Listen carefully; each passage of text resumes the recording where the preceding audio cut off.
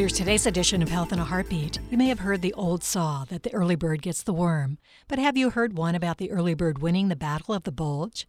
A recent study published in the research journal Obesity shows that exercising between 7 and 9 in the morning is associated with a smaller waist circumference and lower body mass index compared with those who work out at midday or in the evening.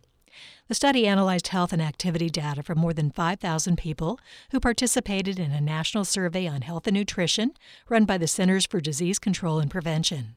Participants wore activity trackers on their right hip to track calories and physical exertion.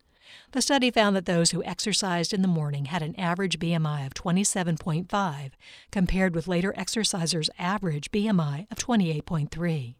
Midday exercise was defined as between 9 a.m. and 4 p.m., while evening exercise fell between 5 and 8 p.m.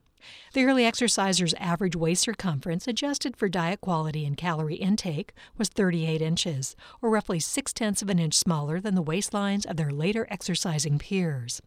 Past research has shown that exercising during a fasted state causes the body to rely more on stored fat for energy than stored glucose from food.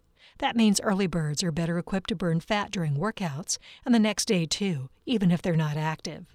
Consider adding a morning jog to your routine or hit the sunrise yoga class you wrote off as unreasonably early.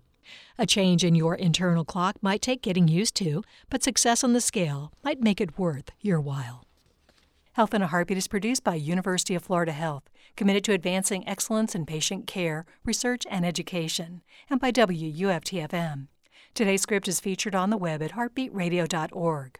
Our website provides a script archive and includes links to other trusted health-related websites.